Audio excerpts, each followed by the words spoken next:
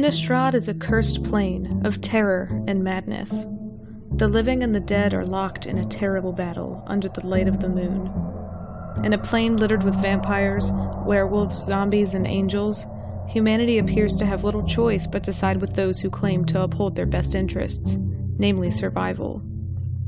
Fate had not been kind to Cecilia Crane, gifting her the life of a human in Innistrad. She has been living on her own since she was young, scavenging the corpses of both man and monster alike, and living in the ruins of the abandoned